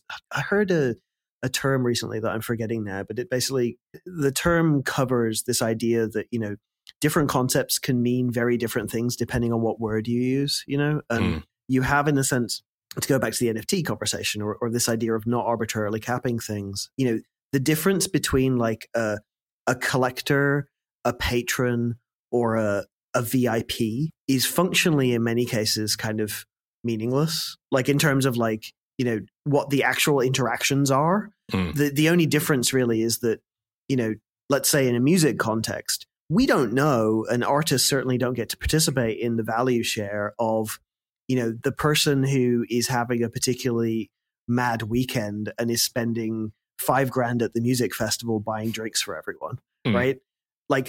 There's a whole tier in the music industry that we probably don't participate in that much, that is there to capture the festivities of that, right? Where it's you can, in many cases, in many clubs, you can go there and pay for this whole other kind of experience, but that's something that the house benefits from, right? And alcohol companies oftentimes, or whatever it might mean. And so the ability, in a sense, to say, no, actually, we're going to we can't tell the motivations for why somebody might want to come in and participate and enjoy the arts or enjoy art experiences or whatnot. But what we can do is we can figure out really clear lines of remuneration and attribution so that any of the value that is being created at that moment will go back to the artists, right? Seems to me to be a very defensible position. But I'm kind of with you on this. It's decentralization in and of itself is, it's no panacea, right? You can imagine many kind of lost scenarios or scenarios in which an artist or a different cultural scene is completely lost amidst this lack of, some central principle or some kind of central guiding rail. And decentralization can create just as many problems as centralization does, but just different ones in some cases. The bigger point here from an artist perspective is one of, giving artists some agency, giving them maximum opportunities to pursue an economy around what they do, and not arbitrarily capping that or taking as gospel decisions of people in Stockholm or Mountain View, right? That was the big problem. And actually, we'll see a bunch of different scenarios we'll see a bunch of different scenarios manifest from this new tool suite that will probably be some weird combination of both. Yeah. No, but you're right. And I mean, and to that point too, that's also something I think that the financialization issue is something to be taken seriously. I'm personally in a position where I'm like all my gag reflexes I've been trained out of my gag reflex, and I'm just like I'm in like pure analytical mode with it now, where I'm like, okay, like this is going to exist. Like, what's a positive or a negative trade-off to this? Because it's just there, and it will be there with whatever a new proposal emerges too. Yeah. And I think, taking this kind of systems view, functional view of like, what are the components, and you put the component, you can't sort of design. We don't really get to design the systems that we build in a weird way. That sounds like a really weird thing to say, but what I mean by saying that we don't really get to design the systems is that they kind of emerge. And as soon as, you can, well, Bitcoin is a really good example of that it was kind of incubated in this perfect isolation, and the maths worked out, the tech was worked out, and now, it's still running in the same way it was running when it was, it first started like almost 15 years ago. But what happens when the rubber hits the road with stuff is just so, it's so complex, it's so beyond our control, that the best thing we can do is, take moments to try and understand more deeply the complexity of what's going on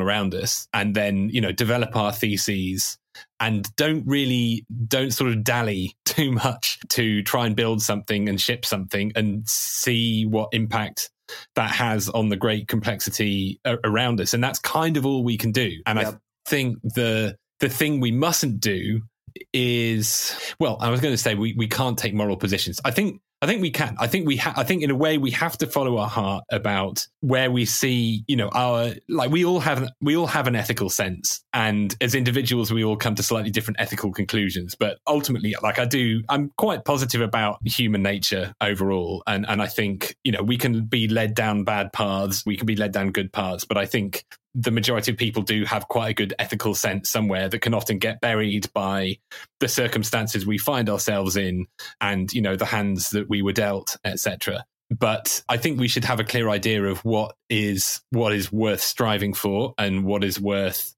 striving to maximize, what's worth striving to minimize, but not kind of like discount whole swathes of how things actually are, because you'll just, you're to the extent you're building things for a fantasy world, and that, it's just a real world that's complex. So I think understanding, rather than going like, oh, I don't like the whole gambling side of crypto, you probably do better to understand, like, well, actually what is happening there?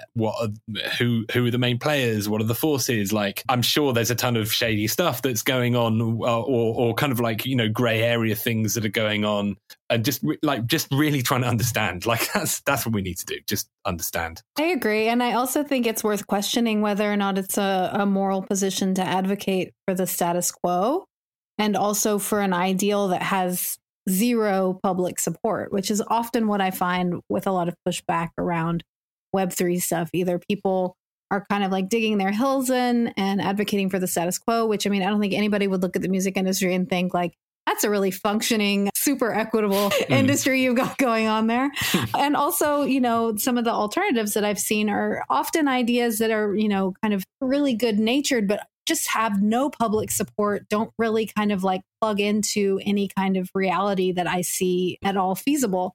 So I think that there does have to be some sort of pragmatism and looking into some of the, looking into the kind of like libidinal belly of the beast and understanding what makes people tick, I think can be helpful even when you're trying to come up with an idea that's not necessarily feeding kind of those worst impulses. Totally. It's, the age-old adage of ideas are cheap, execution is expensive. Yes. It's always the way that, like, and I have in the, as kind of like I waded right into the middle of the sort of anti-T noise, and when it was at its peak, it wasn't all that pleasant. But I kind of felt that it had to be done, and not done from a really maximalist point of view. But so, and I saw a lot of ideas about like, well, maybe it should be this, and maybe it should be like that. And what I want to say most of the time is just like, cool, go and build it. Yes. and then most people just sort of do, it's like that Homer Simpson disappearing to the hedge meme. Well, totally. And that's the thing. I mean, there's definitely a room in the arts for kind of utopian thinking, which is funny because like my personal interest in crypto was not really from that vantage point. I think it's easily caricatured as being utopian, but it's actually far more pragmatic. I mean, in the sense that like, because it's more coming from this experience of being like, well, there are plenty of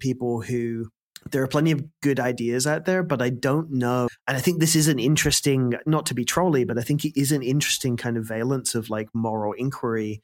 Like who does it help, to perpetuate mythologies about how, let's say the music economy works or something like that. In actuality, it feels far more virtuous to me to just accept that things are incredibly messy, and I always recall I've brought this story, I've used this story a few times, and I hope to one day invite him back on the podcast. But there's a musicologist at the University of Bristol called Lee Marshall, who years ago, this would have been like 2015, something like that, I was invited into some think tank, and they were thinking about like GDPR, and there were lawyers from Google there or whatever, and we were talking about how music should actually work, and I kind of got on my soapbox a little bit with some of my more utopian ideas about it.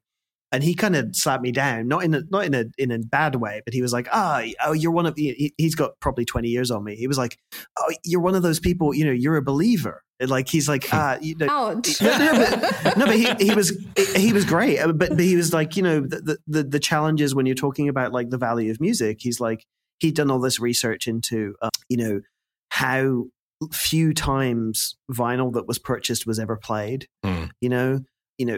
and how ultimately the conclusion he came to around the value of music is you can't ignore the Veblen components, that really it turns out, at least from his perspective, that a great deal of the value of music was its signaling potential. A lot of people like to be seen with records. They like to be seen at the record store. They like to be, how many books are actually read. And he's like, and the problem with you, he's like, it's a good problem to have, but he's like, the problem with you is you've committed your life to this. So to you, music is this sacred good that, that everybody should treat with the sanctity and so on and so forth. And he's like, of course, when you actually get down into it, it's really complicated. And at that point, for me, it was a very humbling experience, because I was like, you're right. And actually, irrespective of where I might, take some umbrage with like the Spotifys of the world, they're coming at it from that angle, like they have all the data in the world about what people do with their listening habits. You know what I mean? They're not stupid, right? They're not misled. They know quite a bit about this. And so actually the really difficult part is thinking, well, if that's not working and they're really bright and this is their proposal, how do you scavenge together a counter proposal that might actually have a shot? And, and even the most kind of dogged crypto critic, I would argue, would have to humble themselves a little bit and be like, well, in, a decade plus of people railing about the platform economy, they've broken some ground here. You know what I mean? It wasn't the easily kind of, it wasn't the takedowns of the sharing economy that ended up happening. That turned out to not work, right? It wasn't, some state-based activity that is, let's be real, like probably not coming, even though I might personally, support it if I could vote for it. It was this weird mutant thing that you kind of like have to approach as is. You can't. Yeah. Anyway, so I mean, it could also be just a product of age that I end up coming to those conclusions. But I think it's true. It's just we have the options available to us now that we do, and particularly on a longer term. Where I hear you, for a long time you've been advocating for these principles of sharing music, have music be this mutable experience. It's like, okay, well, how do you build an economy for that? Lo and behold, it doesn't surprise me at all that you're intellectually stimulated by some of these tools that have just emerged, and thank God they have. Yeah, no, it was really weird, like how right, but I mean, this in its own right. I think a lot of people have these kind of Web3 experiences. I remember at the peak, sort of mid last year, and I'd wake up each morning. I'd wake up and check Twitter, and not the moment I woke up, but maybe 30 seconds after. And somebody be like, "I went down the rabbit hole last night, and now I see it." And it does seem to particularly have this impact. And I'm curious. I still don't know really why, to what extent. Yeah, I don't know. What is it about Web3 that is A, so divisive, and B, kind of stimulates such a kind of like visceral kind of road to Damascus kind of experience in people? What's your take? Oh, God. I just think it's like this perfect cocktail of like, for one, the technology is complicated to understand. So you have to actually deal with the topic to understand what's cool about it. And I think most people just want like a soundbite, like, is it good? Is it bad? I don't want to have to read further. So I think a lot of it's just down to its own complexity. And then it just became part of a culture war. Almost everything in our society these days, I feel like any kind of big topic just gets absorbed into the culture war. And then you have to choose a tribe and claim which one you belong to. It's very unfortunate. I don't know. What do you think, Matt? Yeah, I agree. I mean, I think it is a perfect storm where like it's unusual for me in a sense, because obviously I've been shouting about some of these things for a very long time, right? Like pre-crypto. And in that time, it is really unusual how it was the 2021 NFT moment where this became a culture war. I was going to, music festivals, whatever, chatting to people about these esoteric ideas that at the time no one knew about, and it was never an issue. And this, you'd be consistent that whole time. And then I think really, and this is the most generous reading of it, I think, is that it just, the NFT moment, we discussed this a little bit in our chat with Carl McDonald, who's very critical of this whole thing. The NFT moment happened at a pretty brutal time in the middle of the pandemic where, everyone is feeling financially, professionally insecure, interpersonally insecure. And all of a sudden you have this scenario where there's some people, oftentimes people who, you didn't really understand what they were talking about. And you're seeing them, trading and in some cases receiving ridiculous sums of money for something that on the face of it doesn't look that interesting. Oftentimes, let's be real, isn't that interesting, right? That coupled with the professional financial insecurity, I can completely understand why at that moment, you have the most vocal advocates oftentimes are characters who, let's say, most people aren't going to be that kind of seduced by, right? Like the ones who are kind of dominating the conversation on the boostery kind of maximalist side. And then you have other narratives coming along being like, yeah, by the way, this is all dog shit. They're talking out their ass. It's all bullshit. None of it works for X and Y reason. And so actually the people who are doing well by this or exploring this or excited by this are all bad actors who are motivated by greed. And I can see how that narrative would take hold largely because of the moment. And I think, over time, and that's a really difficult, it was interpersonally very difficult for me to all of a sudden find myself in the midst of a culture war that I did not sign up for. Yeah, but I think that's it. It's like it's a combination of like kind of this new esoteric thing that a lot of people don't understand or haven't necessarily been given the most gracious on-ramp to, and a really a generationally defining insecure moment. I mean, we haven't even talked about this because we're talking about fun stuff and the stuff that we care about, but like the past couple of years have been devastating.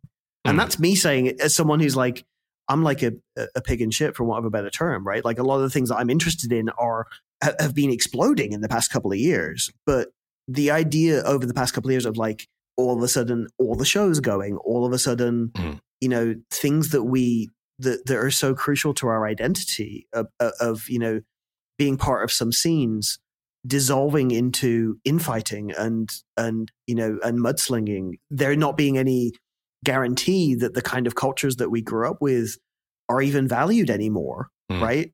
That's a really crestfalling and awful thing. And I'm saying this as somebody who is kind of engaged with the moment by dint of the kind of work that we do.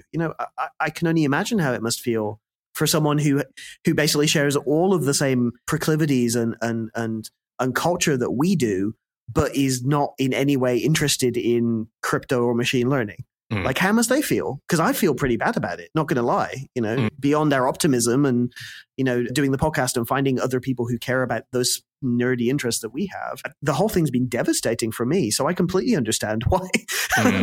Does that make sense? Yeah, no, totally. And I think, a lot of the time, a lot of the sort of difficult conversations that I got into, well, particularly on Twitter, I mean, it all really comes down to the way that social networks are most successful when they drive a wedge between us, because they, the most profitable emotion is outrage and anger, because it keeps you coming back to, retrieve some more notifications and some more adverts.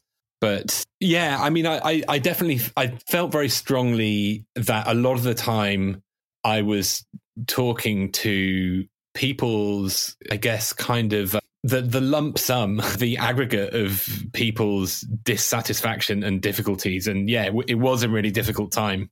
It's so hard I find it really hard in those situations. I guess that, the reptilian instinct, well, is to then go and take your opposite position and dig your heels in. I mean, just early today, I went for a quick run around the park, and I was running next to the canal, and there were a couple of coots in the canal fighting, and it's so hilarious watching coots fight because they're really just going for it. But I'm just like, oh god, like that's what.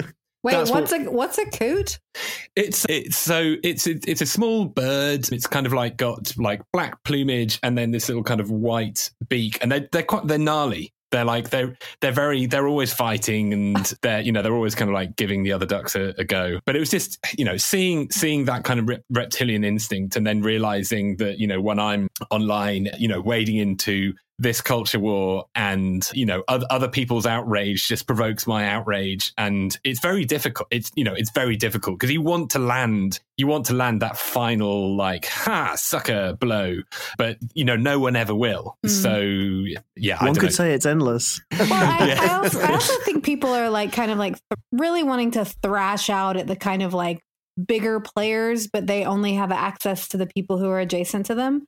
So it's much easier to kind of like rip apart someone who's in your community who might be interested in something or adjacent somehow. And that's what I find really frustrating, because, there are a lot of bad actors in crypto and they should be held accountable. And that's not the people who are just genuinely curious and experimenting and trying to see what these new tools can bring. And so just like lumping everyone into the same kind of boat seems really counterproductive. But yeah, that's where we are.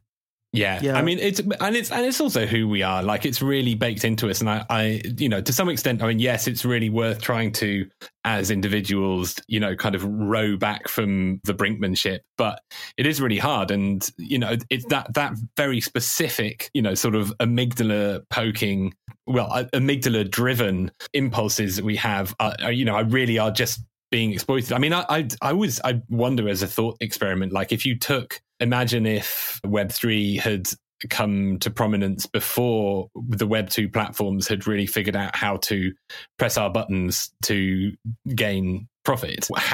What would people feel? What would the culture war look like? Would there even be culture wars? Yeah, I mean, I think there probably would, but largely, I mean, because of course, crypto has its own share of culture wars with the maxi wars and intra fighting over block size, and I mean that's the other side to this, of course, is that the for kind of an impartial outsider, crypto is often characterized as this kind of united front, where of course not in the slightest. I mean, like I would say quite often, I mean, there's people I disagree with more than I disagree with anybody in Web 2 or outside of crypto, intra crypto. There are some absolute lunatics who I want nothing to do with, but it's very difficult to kind of convey that in this nascent period where, for most people it's considered a united front.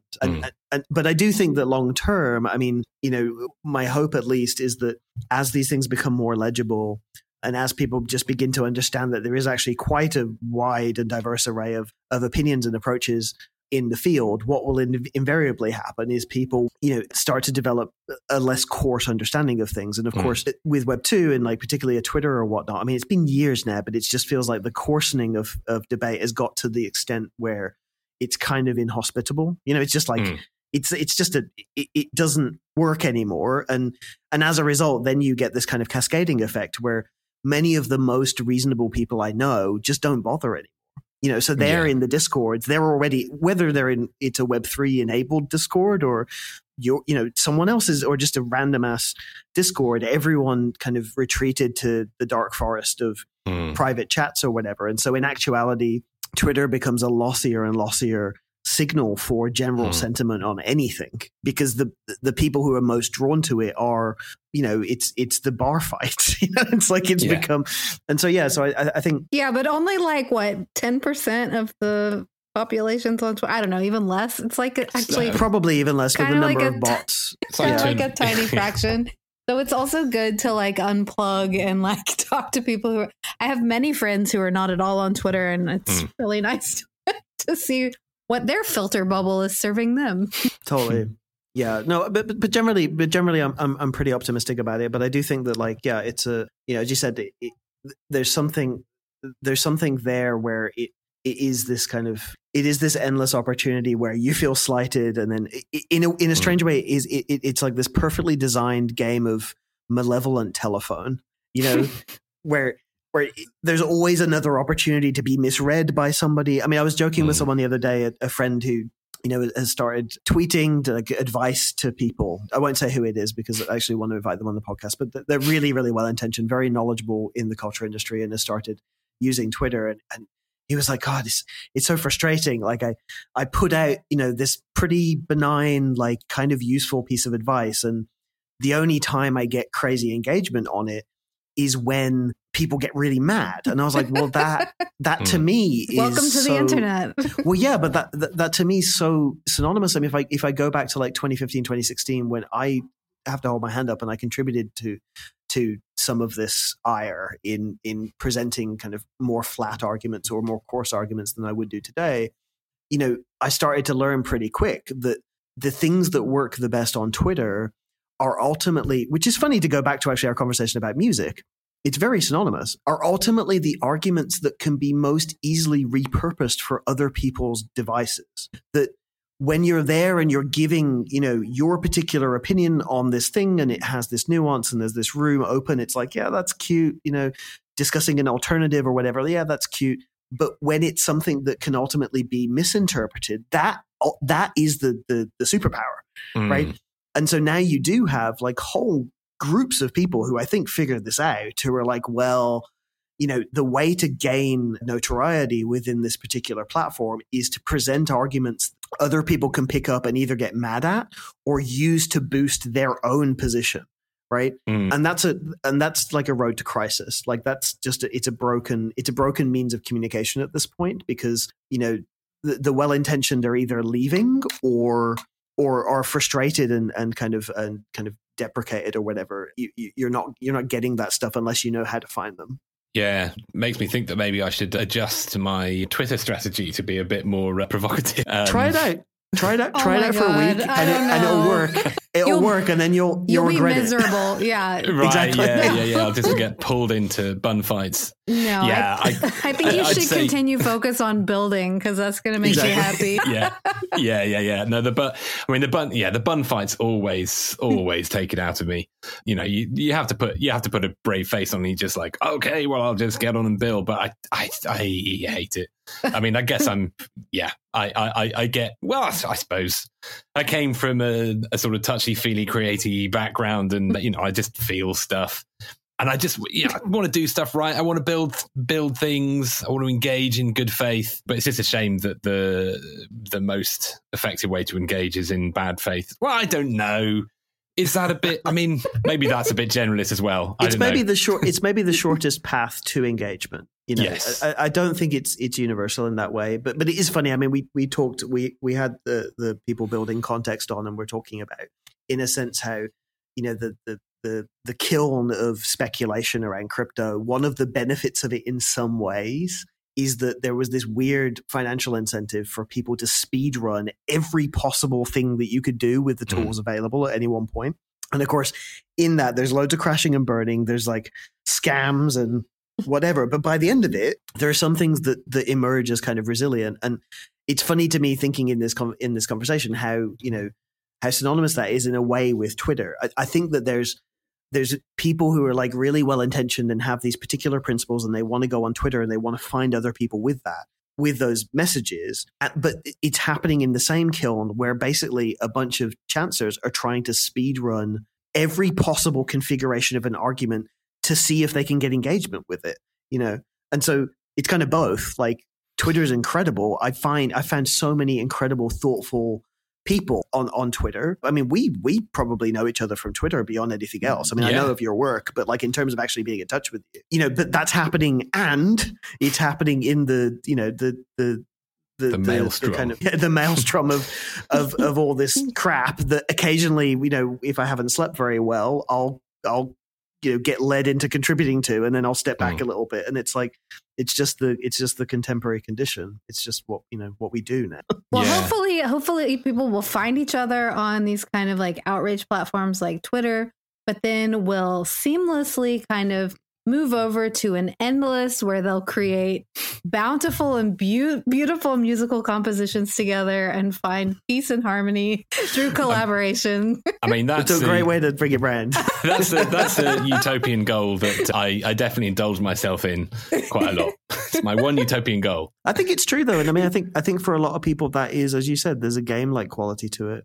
I think for a lot of people that is what gaming ends up being, you know, or the Discord group or the whatever, is that ultimately you do go to this, you know, horrible junction where like everything is happening at the same time to find your people, and then you end up slipping off to other more wonderful, blissful areas where you actually enjoy spending time, you know. And but Twitter is kind of a purgatory. Yeah, I mean, it kind of reminds me of, just makes me think of my life in Hackney in East London. It's very much like you kind of meet people on these busy streets, and then you squirrel away into these nice little enclaves where, you know, there are nice restaurants or a nice park or a canal or something, and it's kind of quite on top of each other. But you can both find the Strom, which is a great place to actually get first contact, and then find your oasis. Yeah, it's a pub. Yeah, I mean, they are like, that's, I think, you know, a public house or a public square, right? And it's like, when you're younger, you go to the pub to like find other people because you're not that hooked into things, and you need to like get access. And then over time, you start participating in a culture, and then you're like, maybe I'll go to the pub every now and then with a friend, but like I can just, you know, I could just meet you for dinner. You know, we don't have to go into, you know, we don't have to be in the same environment as the football fight that's happening or whatever in order to try and accomplish this, you know, our thoughtful conversation about philosophy or whatever it is you want to do. You don't have to, like, the two things don't have to coexist in the same space at the same time. Okay, enough complaining about Twitter. I was trying to bring it back into, and Matt went off. You're like, I hate Twitter. Yeah, we definitely had like a therapy session for a second there. Sorry. Yeah. Okay. So yeah, look, it's been really, really wonderful. We do have a question that we ask every guest, and that question is, what does interdependence mean to you, Tim? You know, when I think of interdependence, I mostly think about it on an interpersonal level. And, you know, I mean, there's a whole other strand to like things I'm really interested in, but, you know, psychology, personal development, that, you know, I've done a ton of therapy. I've, like, for a time I was actually training for ordination into a Buddhist order. And, you know, I've kind of like experimented with going to like 12-step recovery groups and things like that. So I'm really interested in all this kind of stuff. So, you know, interdependence for me, the main thing that means is like the opposite of, and really, to me, that means, you know, codependence is really like not knowing where your shit ends and other people's shit starts. And so I think for me, interdependence is the opposite of that. It's like really knowing what is yours, what you actually have an influence over, and what is other people's and what you don't have an influence over, and to develop yourself and help to develop other people around you into a state where you can actually really be interdependent.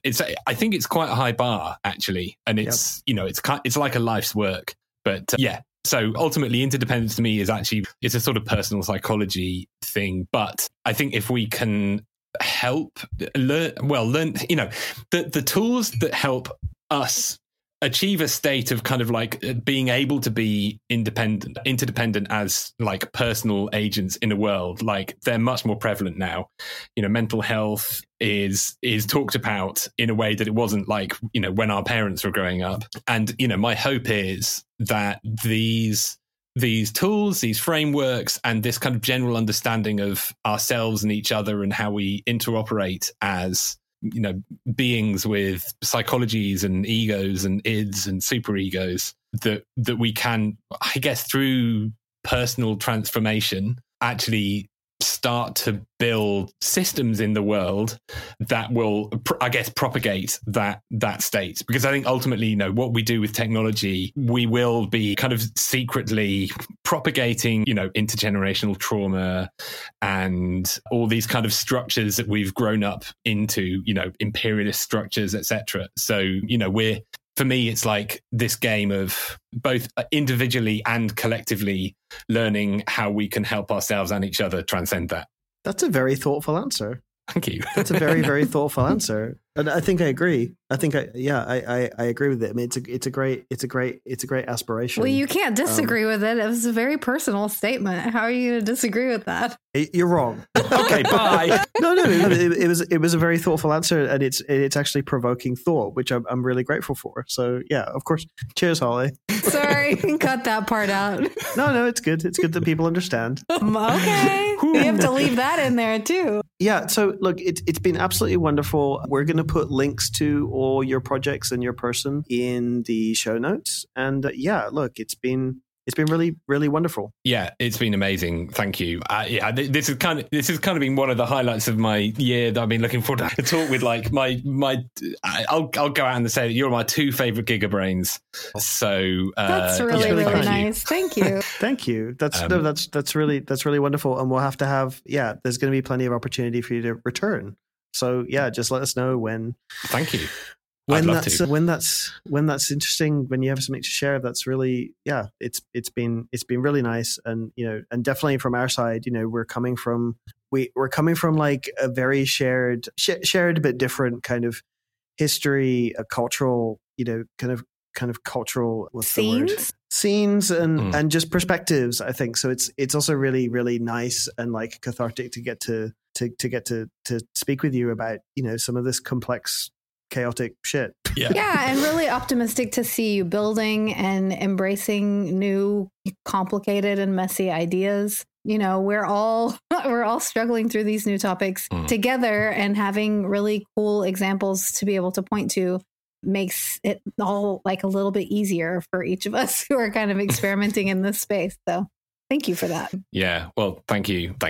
Awesome. Well, look, wonderful. Yeah, as Holly said, super spiriting. Really looking forward to seeing where Endless goes. And just have a wonderful week. And you. Thank you. It's been amazing. Loved it. Thank you. Bye.